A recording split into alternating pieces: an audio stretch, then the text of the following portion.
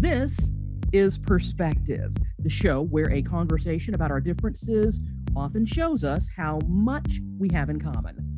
I'm Candace Presley. Lung cancer. The mere words strike fear in the hearts of all of us. Fear of the diagnosis, fear of the treatment, and fear of the ultimate prognosis. Where do you go for hope? I am hopeful that today's guest has some answers. She suggests that it can be found in The Living Room. The Living Room is a book by Bonnie Adario. She is a 17-year survivor of stage 3B lung cancer. And yes, I'm going to ask her exactly what that means.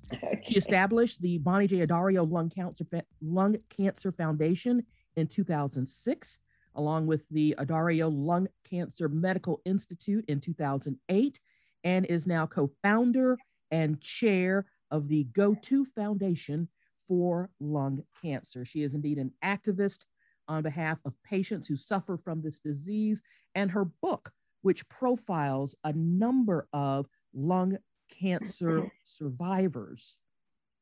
All of the proceeds from that go to research and additional help for others. Bonnie, I forgot to ask you before we started to capture our conversation, did I pronounce your last name correctly? You sure did. Thank you so much for being with us on Perspectives. Congratulations on the success of your journey.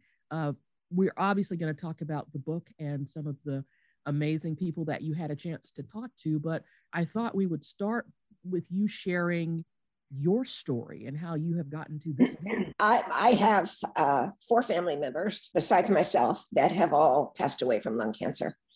And most people believe that, it's a disease that's caused by smoking, but it isn't really. Anyone can get lung cancer, whether you smoke, don't smoke, live on the moon, don't. It really doesn't matter. It can come to your home. So when I was diagnosed, I was, it took a long time, sadly, like, it does for most people that have lung cancer, because early detection is still a bit hard to find. And I made a promise to myself when I was in the Barcalander getting infused for the first time, that if I made it through the knothole, I would do something to change the status and the survival of lung cancer, which at the time was only about 12%. And even today, it's 20 plus percent.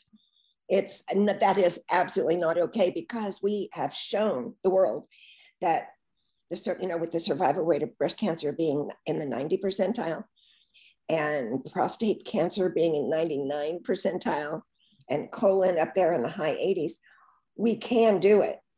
It's just been ignored, lung cancer. And lung cancer is the biggest cancer, really in the world. We reported here in Atlanta just several weeks ago at our leading trauma center, Grady Memorial Hospital, that there have been some changes in the guidelines for screening now here for lung cancer, because as you've just suggested, early detection is key. Right, absolutely, absolutely. And there have been some changes. Now it's dropped down to being age 50, where it was at 55 to qualify. But it still relates to smoking. You have to have smoked X packs of cigarettes per day for X amount of time. And, we're fighting that. We're fighting that hard. It really shouldn't matter, whether somebody smokes or not. Smoking is the biggest cause of heart disease. And nobody tells you, if you want an early scan for heart disease, that you have to have smoked X amount of packs of cigarettes per day, during your lifetime. So we have to get rid of this stigma, and we simply have to take care of all of these people that can't get help because of boundaries that have been, placed out there, limiting them getting access to early detection, limiting them to get access to good care, and so on and so forth. So, that's what this book is about. That's what this book is about. In the book, The Living Room, we meet a number of people who have advanced stages of the disease, and you share their remarkable stories. Talk to me about deciding to pull this group of people together, and what you are hoping readers will learn from their journeys? Okay, I'll tell you real quick, why I named the book The Living Room. Okay. I was invited several years ago to speak at a major academic hospital at their support group. I walked in and it was a gray room with a gray oblong table, gray folding chairs, and no windows, and a lot of great people that I was shocked to see that there was only a social worker there talking to them about lung cancer. And they weren't really learning anything. And I'm not, being criticizing the social worker. She was doing the best job she knew how, but she wasn't educated on lung cancer. So I went back to work to our team and said, we're going to start a support group, but it's going to be very different. It's going to be support and education. We're going to bring in a key opinion leader once a month to talk to the patients. We've live streamed this on YouTube to 143 countries, training patients and in some cases even physicians that are not specialists in lung cancer. So we're training them too to get up to speed on the latest and greatest new drugs and things. More new drugs in the last 5 years than the last 5 decades. So the living room is a hopeful place. It's full of sofas and comfortable chairs. We bring in food, because people are under the impression that when people have cancer, they don't have to work anymore, which is not the case. They still have to work. And so we want to make sure they're nourished and they're with other people that they can share their stories. And we decided to call it The Living Room because I didn't see anybody living or hopeful in that first place I was invited to come and talk to patients. So, and that's the name of the book as well, The Living Room. Because again, now you're being invited into these patients' lives, because I really believe that the best way to get this story out there is from the patients themselves and what they're going through. Tell me about some of these patients that you introduce us to. Okay. First of all, they all are cancer survivors, but most have not survived. They're thriving. They're learning how to live with lung cancer and live the best way possible. But when I started choosing the patients for the book, I wanted to make sure we had almost everything covered. I wanted to make sure we had gender covered, ethnicity covered, age covered, all of those things that are, again, boundaries, for patients to get the appropriate care and treatment. And, the lung cancer is actually leading the way in targeted drugs and targeted mutations. If you have a certain mutation, that's actually the mutation that's driving your cancer, not smoking. It's not, anything else. It's you have been unlucky enough to have a mutation that says you have lung cancer. But there's been a lot of work in the last 5 years on targeted drugs to match those mutations. So in some cases, and one of those mutations really is also immunotherapy. They don't refer to it as a mutation, but it is a targeted marker on what drug to have. So my goal for this was to find enough information from each patient where if you read the whole book and you're a lung cancer patient yourself or a doctor or whomever, you're going to find everything in there and get all your questions answered by these patients themselves. And their stories are amazing. They really are. They're inspiring. They show what can happen when you decide not to let something be a huge boundary and you go out and get the information you need to get the care you need. How did that happen in you such that you are creating a space for that to happen in others? Well, it was very interesting because I didn't have, a marker that we didn't even know when I was diagnosed back in 2004. There was nothing for me other than chemotherapy, radiation. And I found an amazing surgeon that asked me, he said, Bonnie, you've got a really tough cancer. My tumor was on my heart. It was like crushing my aorta.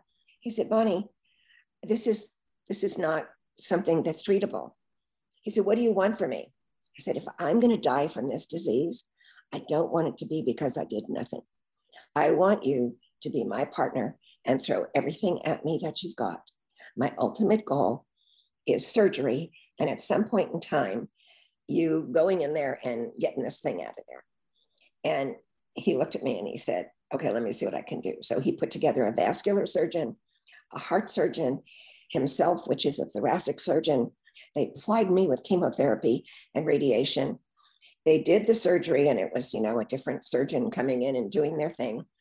And then afterwards, this was at UCSF in San Francisco. Afterwards, they had more radiation that I received in the operating room while I was open. So they did throw everything they had at me, and I am still alive today. And I promised myself that if I made it through this knothole, I would do something to change the insanity about ignoring lung cancer and ignoring all the patients that have it. And I am. Indeed, you are. Now, your diagnosis was something called 3B lung cancer. For right. Our listeners who don't know what that is, would you explain? It's very quite simple. If you're early stage, you're 1A or 1B, depending on where the tumor is located, what the size of the tumor is, if it's spreading, and so on and so forth. So then the staging goes through 2A, 2B, 3A, 3B, 4A, 4B, 4 being the most difficult to treat. But today, because of these mutations and targeted markers, we have more options for stage 4 patients than we've ever had. So there's the hope. The hope is in the living room, and the hope is the education that we bring to patients and physicians. And I think when you're hopeful, hope, according to a famous poet, wrote, hope is the thing with feathers that perches in your soul. Hope is a feeling. Hope is something that we've all had it at times, and we've all been hopeless at times. So we know what that is. So we are here, and we do research. We do 100 different things, but the living room is the thing I'm most proud of, because it's my way of helping all of these patients out there while we're waiting for everybody else to step up to the plate and do what needs to be done for lung cancer patients. One of the ways I've heard hope described is having only positive expectations. And certainly that is what you have found in many of the people you profile who are thriving and surviving despite that diagnosis. Exactly. Absolutely. Absolutely. And they're going on vacations. They're and of course not during COVID, but they're taking trips.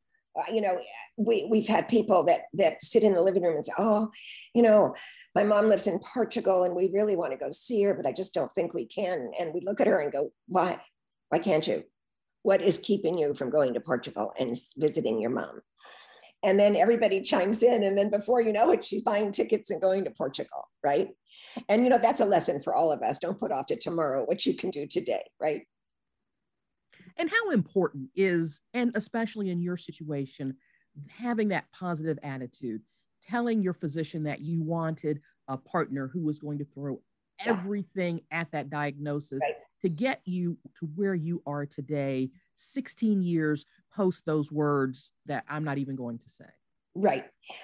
The most important thing is most people are afraid to talk mano a mano with their doctor. They believe the doctor knows more than they do. And I can honestly tell you, some patients today know more than some of the doctors out there that are not specialists in lung cancer. But it's the courage, really to have that conversation and say, okay, you just told me standard of care.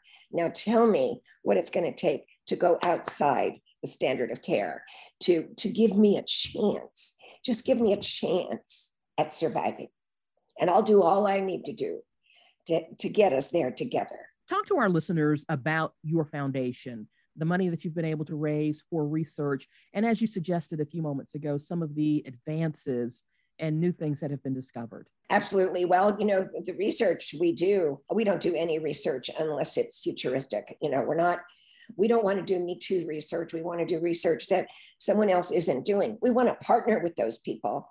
But I think, too many people are getting in each other's way, and they're trying to get to publication, first. None of that works for me. These people are waiting for care. They're waiting for the results. They don't need to be involved with people not wanting to share their results, their new results on what's happening in research. You know what I'm talking about collaboration. I'm talking about people working together instead of working apart. Research would be a lot less expensive if people shared and if they pulled together from different academic places and what have you, and did the research together. So we do. That's a criteria for us. We do work with other people and share. We just launched our foundation just launched a research project for young lung cancer, for young people under 40 years old that are getting lung cancer, and it's on the rise. It's absolutely on the rise. 86, when we're just now published, 86% of these young people had a targeted marker, when in the big scheme of things in all lung cancer patients, it's only 20%. But in this young one, it's 86%. Good news, bad news. Good news, they have the possibility of a lot of drugs right now. And, hopefully the research are going to all keep up with that, so we have continuous options. But that's the way we work. We only collaborate. We only work with other people. We do things together. And for this particular research, we worked with Dana-Farber and we worked with USC. And some really amazing people that we all wanted this cancer, out of here for these young people. 23 years old, pregnant. Another one was 21 years old, and she was the coxswain of the Cal Berkeley crew team. Diagnosed at 21, died when she was 22. I could go on and on and on, but we did this. Our research was collaborative, and we did it together. And we had a hard time getting funding for it, so we raised it ourselves. And how'd you do that? Events, gathering people together and, having 5Ks, running marathons, doing things like that. And the patients chipped in, they raised as much money as they could, and a little bit turns into a lot. And they like being part of it. They like being part of the team. Because you're doing something to advance your own cause. Exactly. Yeah. So as you work with people in the living room, because it's about living, talk to us about coaching your friends and other patients who are in this battle through those valley moments to get back to the mountaintops and positivity and hope and getting to where you are. We do it in multiple ways. We have a hotline. We have an 800 number. We also have a program called Lung Match, where we can talk patients who are with a physician that is telling them there are no clinical trials for them or whatever. We help them find the trial that is for them. And we do everything I just spoke about. We talk to them about, having a physician-patient conversation and how to do that. We even help them do it. We get them second opinions when we can hear that they're not getting the appropriate care today for what's out there. We've got a million things. And what I forgot to tell you is that our living room is live streamed, and patients can chat with other patients in other countries while the living room is happening. And the physicians love it too, because we record it and they can put it in their waiting rooms. I mean, there's so many things that we do with the recordings of the living rooms that help physicians as well as, and researchers. We need information, and badly we need information, but we need to share that too. Can't just hold everything, to our chest, because we want to be the first ones out there with it. What was it that made you say, something is not right with me? I need to get checked. And how do you communicate that message to the folks who are listening to us today, who Yeah. maybe something's not feeling quite right with them, but because of COVID, they've avoided going to the doctor because of whatever reason? I don't want to know if something's really bad. Talk to those people. More often than not, when a lung cancer patient finally goes to the doctor, it's because they've noticed something like you're just talking about. But usually it's, they've had a cough for a while. They're short of breath. And then usually what happens is the physician gives them an x-ray. Well, an x-ray is not going to find lung cancer all the time because tumors can hide behind the heart and behind the ribs, and you can get missed with an x-ray. What I tell patients all the time is when somebody tells you you can't have a CT scan, demand it. Demand it. Do whatever you can do to make sure you get a CT scan, because most of these young patients I just spoke to you about are diagnosed when they're stage 4, because a lot of physicians out there don't know that there are young lung cancer patients, and that at age 30, when they're short of breath and can't breathe, they should be getting a CT scan. So the education is ground up and ground down, top to bottom, bottom to top. How can our listeners connect with you? How can they find their place in the living room or connect to the Go-To Foundation? They can find us, in lots of different places. We're all over Facebook, and all you have to do is type in my name, type in the living room, and you will connect to what you need to do to be part of the living room. If you want the 900, the 800 number to talk to someone specifically, you can do that on our website, which is Go-To Foundation for Lung Cancer.org. Mm-hmm. I started the first 2 foundations a long time ago, but recently merged last year with another entity in Washington, D.C., who can do all of the regulatory stuff and that part of, like getting us help to get all the things we just spoke of.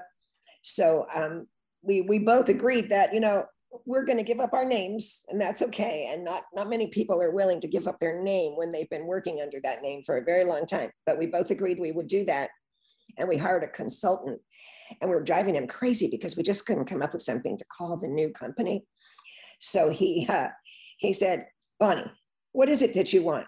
And I said, I want us to be the go-to place for lung cancer. And he said, I'll be back to you in a day. He had the logo made. He had everything made. Go-To for Lung Cancer Foundation. Boom. And now people just call us Go-To. All right. And if there are folks out there who want to provide support for the Go-To Foundation, you're sending them to that same website? Yes, absolutely. Everything's on there. Everything's on there. It's a fairly new website because, we had to merge 2. So tell them not to give up, keep trying. And if they have to call me, I will talk to absolutely anybody. And if nothing else, simply Google your name, Bonnie Addario. Yeah, exactly. Yeah. And it's all going to come up easily. It's going to pop up. Yep. The book is The Living Room. The author is Bonnie Addario. She will lead you to believe, the people in this book will lead you to believe that miracles indeed are all around us. You've been listening to one just now, a 16-year survivor, thriving and paying it forward by making sure that there are opportunities to get the help, the counseling, the education, and the care that is needed to battle lung cancer. Bonnie Addario, thank you so much for your time. Thank you. Perspectives is a community and public affairs program produced with you in mind. If there's a guest or an issue you'd like to hear me explore, I'd hope you'd let me know. The easiest way to connect with me is on social media. Just slip me a DM or send me a message. Search Condace Pressley on Facebook, Instagram, or Twitter. And yeah, I know you're asking, how do you spell Condace? C-O-N-D-A-C-E.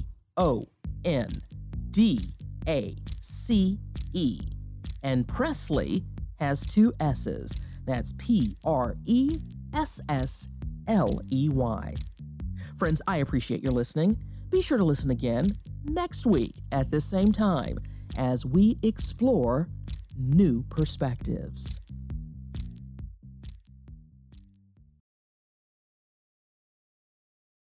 Without the ones like you, who work tirelessly to keep things running, everything would suddenly stop. Hospitals, factories, schools, and power plants, they all depend on you. No matter the weather, emergency, or time of day, you're the ones who get it done. At Grainger, we're here for you with professional-grade industrial supplies. Count on real-time product availability and fast delivery. Call, click Grainger.com, or just stop by. Grainger, for the ones who get it done.